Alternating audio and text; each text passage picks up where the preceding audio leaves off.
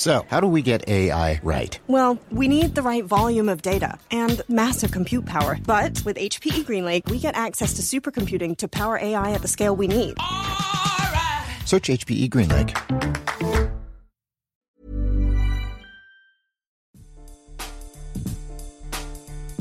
This is The Secret Library, a podcast about writing and publishing books. I'm Caroline Donahue, a life coach who works with writers, and I'm here to tell you this is your year. It's time to stop waiting and start writing. This is episode 75. My guest this week is Stephen Tagle, who's the recipient of a 2016 Asian American Writers Workshop Margins Fellowship, a 2016 to 2017 Creative Writing Fulbright to Greece, and a 2013 Soros Fellowship. He recently graduated from the UMass Amherst MFA program, where he received the Harvey Swados Fiction Prize and the Deborah Schlossberg Memorial Award in Fiction. He's been published in the Los Angeles Review of Books, New Delta Review, Spork, and The Rumpus. I wanted to have Stephen on because recently I was so inspired when we had Patricia Park on and she talked about getting a Fulbright in order to research her novel, Ray Jane. So as soon as I heard about Stephen through a friend of mine, I was like, yes, let's get Stephen on and talk about ways to get actual funding so you can go and research crazy topics for a book. So I know you'll be thrilled to hear everything Stephen has to say, and I just love talking with him. So here we go with Stephen Tagle. Hey, Stephen, thanks so much for coming on. Yeah, sure thing. It's my pleasure. Thanks for having me, Caroline. So recently we had Patricia Park on, and she was talking about during the process of researching her novel, Ray Jane, that she went and got a Fulbright so she could go to Korea and research that whole culture as part of her novel. And I was like, nice. It did not even occur to me that this was something you could do. So when my friend Jenny Brown, I was on her show, she said, I got to talk to Stephen. He went and got a Fulbright and he's off in Greece working on mythology.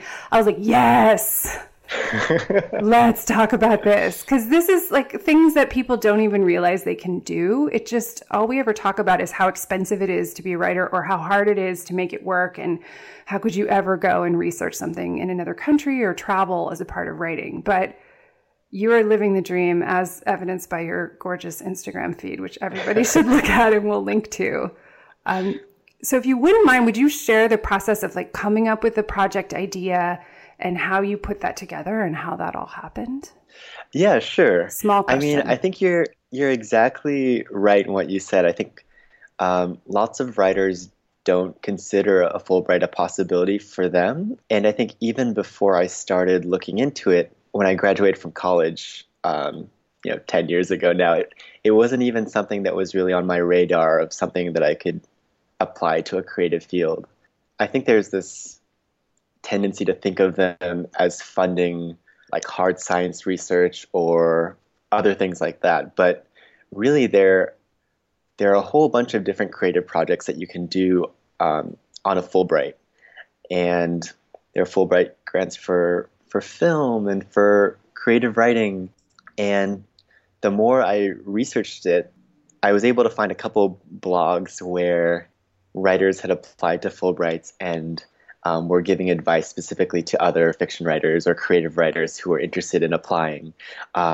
So that really helped me build my confidence and say like, oh yes, I can do this. Because I think also, when I graduated from my MFA at the University of Massachusetts in 2016, I was also at the same time applying to a lot of other fellowships.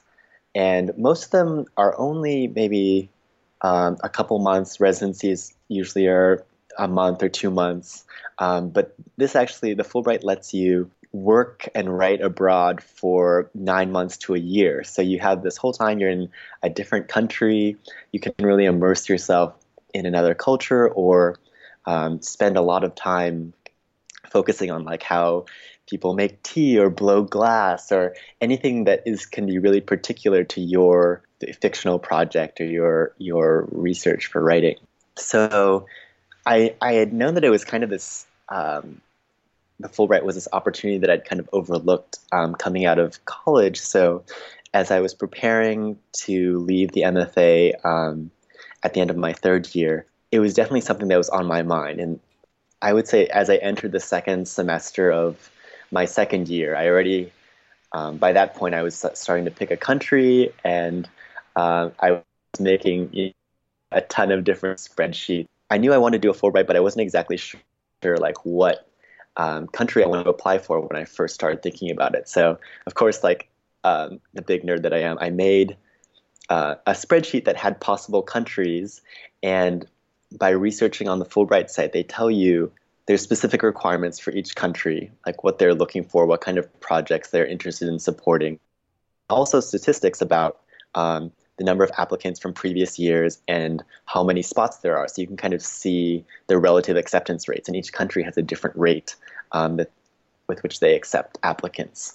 So I wanted to find a balance of a place that I was really interested in and that would help my research, and a place that wasn't like super, super competitive, like, some places like the UK, for example, or places that have foreign languages that are commonly taught, like France or Spain. Those ones have a lot of applicants. So the three countries that I was originally interested in applying to were Greece, South Korea, and Germany. And at that point, I hadn't studied any of those languages before. I studied Spanish in high school, but never used it, so I quickly forgot it. I maybe use a couple of Spanish words and like a few stories, but that's pretty much it. But I was also really excited about the opportunity to learn a language and to be able to use that language on a day-to-day basis. So I was, for each of these countries, I was thinking about doing a project that involved the mythology or the folklore of the country that I was visiting. For Germany, I was really interested in fairy tale, and I was really interested in the new film coming out of South Korea and Asian mythology. But I think Greece came to the top pretty quickly. I realized that I'd been using Greek mythology in lots of the short films that I'd made in college and in the novel that I'd been working on. And then more explicitly, like during the MFA, I had drafted a couple of stories for my thesis collection that had mythological characters or ties, and kind of tried to refresh them and kind of combine mythology with autofiction or like memoir. And I'm also, as a writer, really drawn to the fantastic or surreal. I don't really believe that there's a kind of solid divide between realism and these other kind of more fantastic elements or supernatural elements. So mythology for me is great because in those tales, you could have a god coming down in a shower of rain, or people turn into animals or metamorphose, and all that is kind of taken as normal by the human characters in those stories. Right. They're not freaked out. It's just, this is what's happening today. Yeah, exactly. So it has this ethos that I really like, and that fits with my style. A lot of my prep work was first of all, like starting to study the language as soon as I decided that I wanted to apply for Greece. How was that? Because I've been to Greece, and I like to know how to say like a few basic things in every place I've gone, but that is a tough one. Like their thank you is terrifying. It is. Effarsto is thank you, and it's a lot of your mouth makes a lot of different shapes as that word comes out. It was definitely a challenge, and I think there's every time I have a conversation with Greek people, they're like, oh yeah, Greek is a very difficult language to learn. But it was really fun for me because I knew that the more I learned as I was making my application, the stronger I would be. And then once I got accepted, like it just opened up so many doors to be able to speak at least some basic things in the language. And I felt like I really improved over this past year in Greece. I think the alphabet was one of the most difficult things at first because there are a lot of letters that some letters have look the same as Latin characters and also have the same sounds, but then some of them look the same but have different sounds. And then there are a couple other ones that aren't Latin characters. And they also look different capitalized versus lowercase. So there was a lot of confusion for me at first trying to figure out, what letter is this? What sound does it make? But once you get a grasp of them, they retain their sound whenever they're in a word. So unlike parts of English where different letters can have different sounds at different times, when you see a certain letter in a Greek word, it's always the same. You can always make the same sound. That's reassuring. Yeah, but some Greek words are like very, very long and have like very complex syllables, so it's a little bit hard to move through them. Kind of like thank you. I know. I was like, I'm sorry. Could you say that again? I don't even know how I could replicate that. It's amazing. So I commend you on that language. So you had, I'm fascinated about the process that you would just learn the language of whatever country you go to. So that's very cool that that's part of it, that you can't just be like an English speaking person, show up and write about the culture from a very removed place, but you really have to get inside of the culture you're going to. Yeah, I think it was part of an investment on my part because I felt like learning the language just helped me get even deeper into the culture and feel less like a tourist, I think. And each country also has a different set language requirement. Like Japan, for example, I think you need to have at least 2 years of Japanese under your belt, and you have to write your personal statement, I think, in Japanese. But Greece was, because Greek is like a less commonly taught language, I think, and most people in Greece, especially younger people, speak English. They're taught English from pretty young. The language requirement wasn't very, very strict. I think they recommended having maybe like a year, but it wasn't required. And so even though the language requirement was kind of daunting for me because it's not exactly clear like the level of language that other applicants would have, I just tried to do as much as I could. And I took classes my last 3 semesters at UMass, and then I did Skype sessions with a Greek student living in Athens, and also just tried to do different online courses and apps and things like that. So it was kind of a hodgepodge, but it helped me get a good foundation for when I made my trip. So how long was the preparation process? So you were thinking about this 3 semesters before you went. Yeah, exactly. So what's the kind of time commitment that, let's say somebody's like, I'm dying to go to this certain place because I'm working on this book. How long might they be working on this before they would be able to go? I think I tend to spend much longer doing things than other people, than most people. But I'm pretty thorough. So it took me about a year because I started the second semester of my second year, and the application was due like October of the first semester of my third year. Okay. So I spent the second semester, the summer, and then like the first couple months of my last year, first semester, doing it. So I would say it was about a year-long process for me, maybe 9 months to a year, which is about the same as the grant period. And a couple other people I've talked to have said that they've also spent about an amount of time commensurate with the grant period. There are people who do it in less as well. You can, 3 months, 6 months, something like that. Especially if you've been to the country before. For me, this was all completely new. I went to go visit Greece for the first time for 2 weeks in the summer between my second and third years in the MFA program, just to see if I'd actually like living in Athens or in Thessaloniki, to meet my potential like host affiliation, and to actually see like what the language situation was like and try to improve.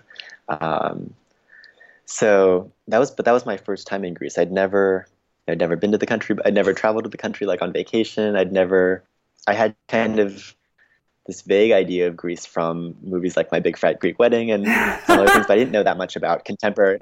I didn't know that much. You about felt like you had to pack Greece some Windex, like the grandfather or whatever, who's always spraying anything with Windex. Exactly. And I was prepared to eat like just meat, which is perfect for me because I'm a total carnivore. They have the most delicious feta cheese there too. Their feta cheese is like on a different level. All their food is, I think it's so fresh. Like a common example is the tomato. Like you can't find tomatoes in the States, like tomatoes from Greece or other parts of the Mediterranean. It's just, I really don't usually like eating vegetables, but in Greece I started eating like salads, and I would go shop at the weekly farmers markets and things like that. Everything was so delicious. Amazing. So how was your writing process when you got there? Like, what was your routine like? And tell us a little bit about the project you worked on too, for everybody listening, so they know what you were exploring with the mythology. The project that I proposed for my Fulbright was to rewrite Greek myths as a way to talk about current political and social issues happening in Greece, like the refugee crisis and the economic crisis, which have been affecting the people in Greece for the past like 2 or 3 years at least. And so because it seemed like myths were often used in ancient times as a way of dealing with chaotic situations, of dealing with the unknown, I thought that it might be interesting to try to apply Greek myths in order to face some of these modern unknown things, like what are the solutions to the economic crisis? What's going to happen to all these refugees? And to try to connect mythology with personal narratives, especially the narratives of young Greek people and LGBT Greeks and refugees. So that was my project, and it's so cool. Thank you. So my research for the project was I proposed conducting interviews with young Greek people and with refugees, connecting with LGBT communities, also spending a lot of time traveling throughout Greece to visit different archaeological sites, rivers and mountains featured in mythology. And one thing that's incredible about the Fulbright, especially the Fulbright Foundation in Greece, is that in general, they're really open to letting you shape your project and to have your project. They know that your project will necessarily change once you arrive in the country and actually get a sense of what you're working with, how easy it is to access different resources, and they're fine with you changing your project kind of organically to follow, to make the best use of your time. So one thing that was great for me is that many Fulbrighters just stay in one city or one part of the country and do their work there. But I was really fortunate because of the nature of my project. I was able to travel a great deal within the country, and I think that gave me an incredible sense, not just of the diversity and the different stories of each part of Greece, but to see how all these pieces came together to form like Greek national identity. And I met people and made friends with Greeks, from Crete to the Peloponnese to like Athens and central Greece and to northern Greece as well. I was living in Athens in the fall and traveling during the summer and around Christmas time. Then I was teaching for the spring semester in Thessaloniki, which is the second largest city, which is in northern Greece. So while I was there, I was also doing weekend trips to like Halkidiki and different parts of Macedonia. And then during the summer before I left, I did a lot of travel to the Peloponnese, but also the islands bordering Turkey. And then I spent 2 weeks driving through Crete and climbed Mount Olympus. So I was able to have all these experiences because the Fulbright Foundation was really trusting that and supportive that I would know how best to organize my time, and because seeing these archaeological sites and mythological sites was such a priority for me. So I was really, really happy and fortunate to be able to do that. And so, sorry, what was your question? Oh my God, there were like 5 of them. I have more now too. It's just like I keep having more. The one thing I would have is that, like you said, the project could change as a result of it. So do you have like 5 novels you want to write now? Because I could think of so many things that might happen as a result of seeing these places, and you have all this awareness of the setting and what it's like, and what's going on in this place, it just seems like that would spurn multiple storylines that you could explore. Yeah, and I think that's definitely what happened. I felt like when I first arrived in Greece, living in the country, I felt like I didn't really have the right yet to be able to write about it, because I knew once I got there, I realized how little I knew about the country and the people and what they were actually going through. So I think the research phase of my project, which was originally proposed to be like the first maybe 3 to 6 months, I spent most of my time just living in Greece and really trying to be receptive and open to everything that came my way. So when I returned from Greece at the end of this September, I came back with, I kept a journal every day that listed, like what I was doing from hour to hour, but also things I'd observed, conversations I had with different people, just kind of weird ephemera. Things that I saw or scrawled on walls, or that I heard from conversations. I took like over 1 terabyte of photos.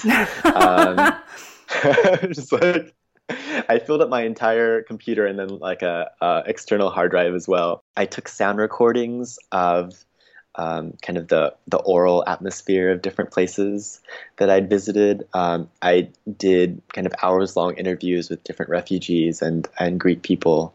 And so I have all these materials, and I feel like the year that I spent in Greece is really going to be the raw material, not just for this project to rewrite Greek myths, but for a host of different projects. Like I have a couple ideas for essays now that I'm starting to work on, and it just feels like this raw material will become so many different things. My schedule while I was in Greece, it was constantly changing, because when I was living in Athens, I was volunteering for this nonprofit Solidarity Now and working with refugees. When I was in northern Greece, I was teaching and doing different workshops and doing office hours and being involved in the university. When I was traveling, I would, wake up at 7 a.m. to make the opening of an archaeological site and try to see maybe 5 or 6 sites each day, and then kind of go to bed, have a good meal, and go to bed exhausted and do it all over again. There were moments where I did feel like Indiana Jones, and I was kind of jumping over fences and having.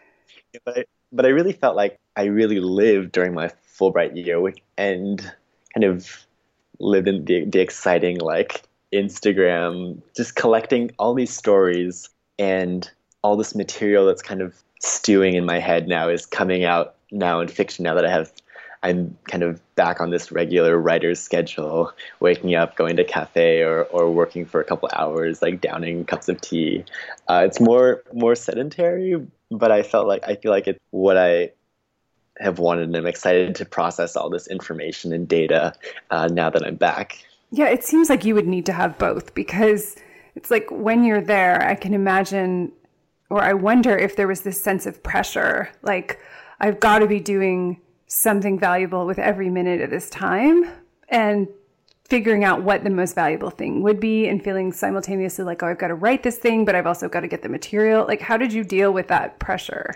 Yeah, I definitely did feel that pressure and that guilt. It did feel like the time was increasingly scarce as the grant went on. I think lots of us had kind of grand ideas for the amount of work we'd accomplish and output while we were abroad.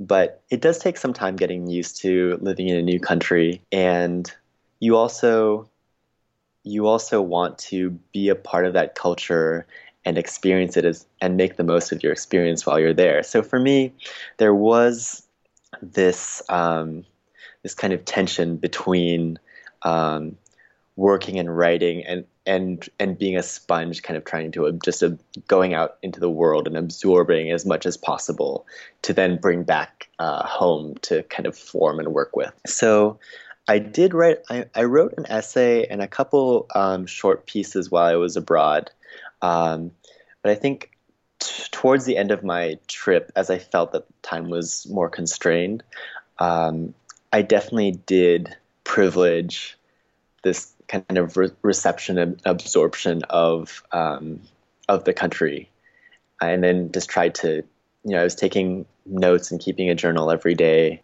and just sort of those getting down the thoughts, the observations was kind of the work that I did in preparation for coming back. So I just, at some point, I just felt like I had made that decision, and I then just kind of followed through with that. What is the expectation that the Fulbright has in terms of what you're going to come up with at the end of this? Like, are they expecting you to sort of present them with a manuscript? Like, what is this sort of exchange? Because I can imagine also feeling like, oh God, I've got to come up with this thing. What are they asking you for? Yeah. I mean, actually, once you get the grant, there's no required final output. So they're kind of investing in you as an individual, as an artist or as a writer. And I think they're very aware that for many writers, you input all these experiences, and it can be a long time before you actually find the right way of expressing them or the right form. So there's this kind of acknowledged gap between the reception and the final product. So really, they're putting, they're investing in you, knowing that, it might be years until a physical project comes out. And I think that's also why they're open to these kind of this organic change within the proposed projects. For example, I had a friend who proposed writing a screenplay when she went to Russia on a Fulbright, and then was actually writing a novel while she was there. Like, she decided to change the genre. But those things, I think are all part of their expectations. So it was really nice to feel that I wasn't forced to like have something to, like a book to give to them at the end of the 9 months. There are like 2 progress reports, but really that's more to make sure that, you're maximizing your experience, and if you need any help to make adjustments, then the organization can help you with that. That's amazing. And it seems like it's to their advantage too, because like, how could you not have other things? Plus, I'm surprised there aren't a whole bunch of like, here's what I did with my Fulbright kind of memoirs. Because the thought of like, because people love those kind of things, like, oh, I just uprooted my whole life, and I went and I moved into this new country, and this is who I figured out who I was as a result of this. I mean, that seems, I kind of want to read that. Yeah, I mean, there are at least 2 essays that I'm working on right now that are kind of about that, because I feel like when I was in Greece, I was able to kind of explore different parts of myself that kind of either out of habit or out of just kind of being the same type of person here in the States, like not having an opportunity to really change, have kind of solidified as my personality, I guess. So yeah, it did allow. I think one of the things I told myself really early on was that I would try to say yes to as many things as possible, as many new experiences, and try to kind of get past lots of the things that I kind of learned or taught myself to be anxious over or like afraid of growing up in the States. So that kind of openness kind of paved the way for lots of different adventures and meeting people, and living in a different way than I have lived in the States. So what's something you said yes to that you never would have thought you might have based on who you were before you left? Well, one small example is that, and I never thought that I'd be the kind of person to hitchhike. It always seemed like scary to like get into someone else's like vehicle and kind of really put yourself in their hands. But the first few months of the Fulbright, I was traveling in the Ionian Islands, which are the islands on the west side of Greece. And I remember trying to figure out this really complicated bus schedule to get from one part of Corfu to another. And I saw this other guy just kind of stick his thumb out, and then almost immediately a kind of Greek family pulled up in their car, and he maybe spoke 2 words of Greek, said like kalimera, and he said in English, "Can I have a ride to this place?" And Greeks are so hospitable. It's like built into the DNA of their culture, and so they said yes, of course, and he hopped in, and I was like, "Oh, is it? Wow, it's that easy? Like, if he could do it, maybe I could do it too." So I remember when I was in Ithaca, and it was kind of late at night, and I had walked into town to get groceries because I just arrived, and I was walking along the road in the dark with these like really heavy grocery bags, and then this guy stopped on his motorcycle, and indicated that I should just get on, and I was like, well, okay, I guess I'll try this. So I've never ridden on a motorcycle before. I'd never hitchhiked before, but that sense of trust, I think, and building that trust in other people, and that reliance on other people is something that I've learned, because I think in the States there's this myth, like we try to be as self-sufficient as possible. We don't like to impose too much on others or rely too much on others.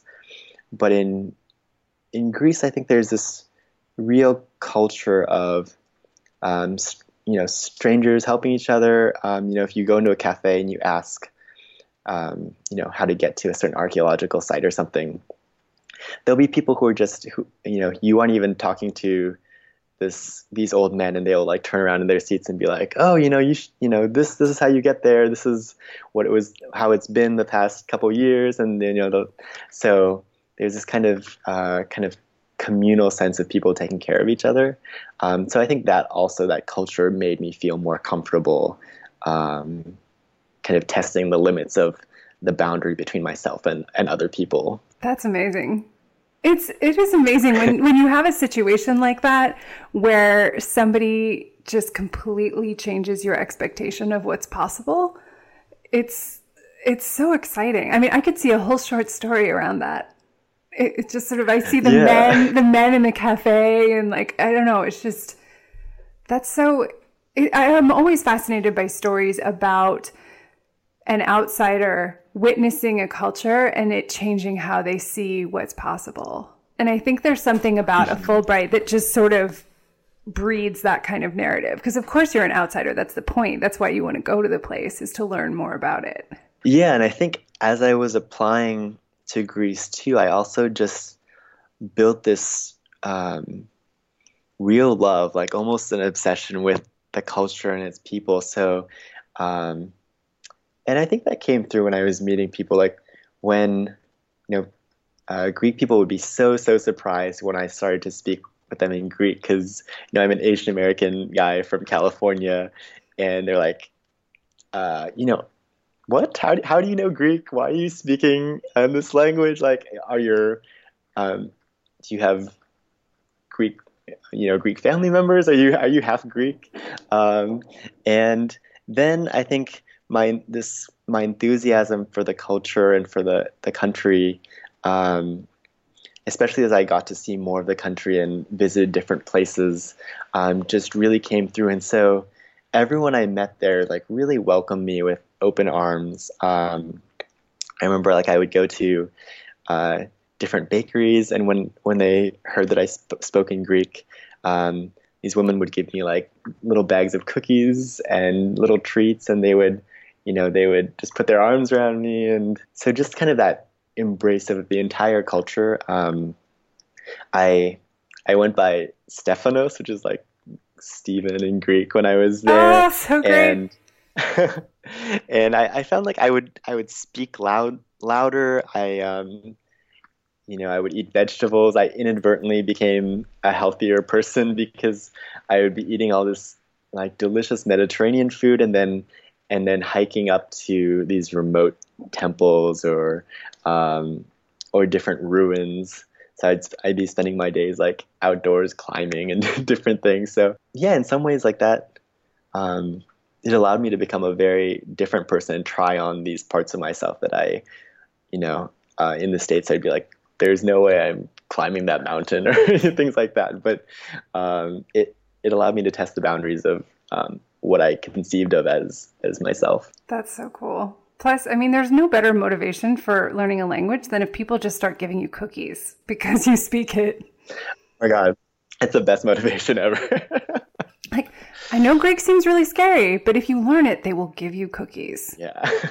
And I mean, actually, when I, there have been a couple people here in Astoria who have done the same thing. I think it's not just in Greece, but like the Greek community here too is just as welcoming.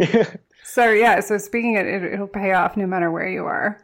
Yeah. So if somebody listening to this, like say me, is suddenly fired up and is like, I think this is a great idea for me to do with this novel, what would you recommend they do first? Like, in particular, this is a selfish question, but I'm the one interviewing, so I feel like I can ask it. I'm working on a novel right now set in Germany. So what made you not pick Germany? And which countries do you think are kind of on the more accepting style versus it's harder to get into? It sounds like Spanish-speaking countries or French-speaking because so many people learn those languages in school. So I guess question number one is, why did you ditch Germany? Because I kind of want to go to Germany. And two would be, what are places that people could look into that you think might be good options? I think there wasn't anything negative about Germany. Really, it was that I saw as I was applying just how involved my writing had been with Greek mythology throughout the past couple of years. Yeah, so I think even as I kind of proposed those two other options, from the beginning, I was kind of leaning towards Greece. But I think Germany offers a lot of Fulbright fellowships, and they accept a lot of a lot of applicants. So their acceptance rate is really good. Okay, great. I was worried you're going to be like, they only accept 2 people, and there were like 4,000 applicants. So I just seemed like, maybe not. Okay, so that's awesome. No, I think Greece accepts about 6 to 8, I think, the arts grants fall under the category of research studies. So there are 2 general categories, the ETA, which is teaching English in a foreign country, and then there's the research study grants, which include the arts grants. Sometimes that can be kind of confusing if you're trying to find which grant you should apply to for creative writing. But I think Germany accepts like 20 or 30. Oh, nice. Yeah. So, I mean, it really depends on the country. So I'd say the first thing to do would be to go on the Fulbright website. We'll link to it in the show notes for everybody's reference. Perfect. And this is the Fulbright U.S. student program. And there's a web page for each country that they offer grants for.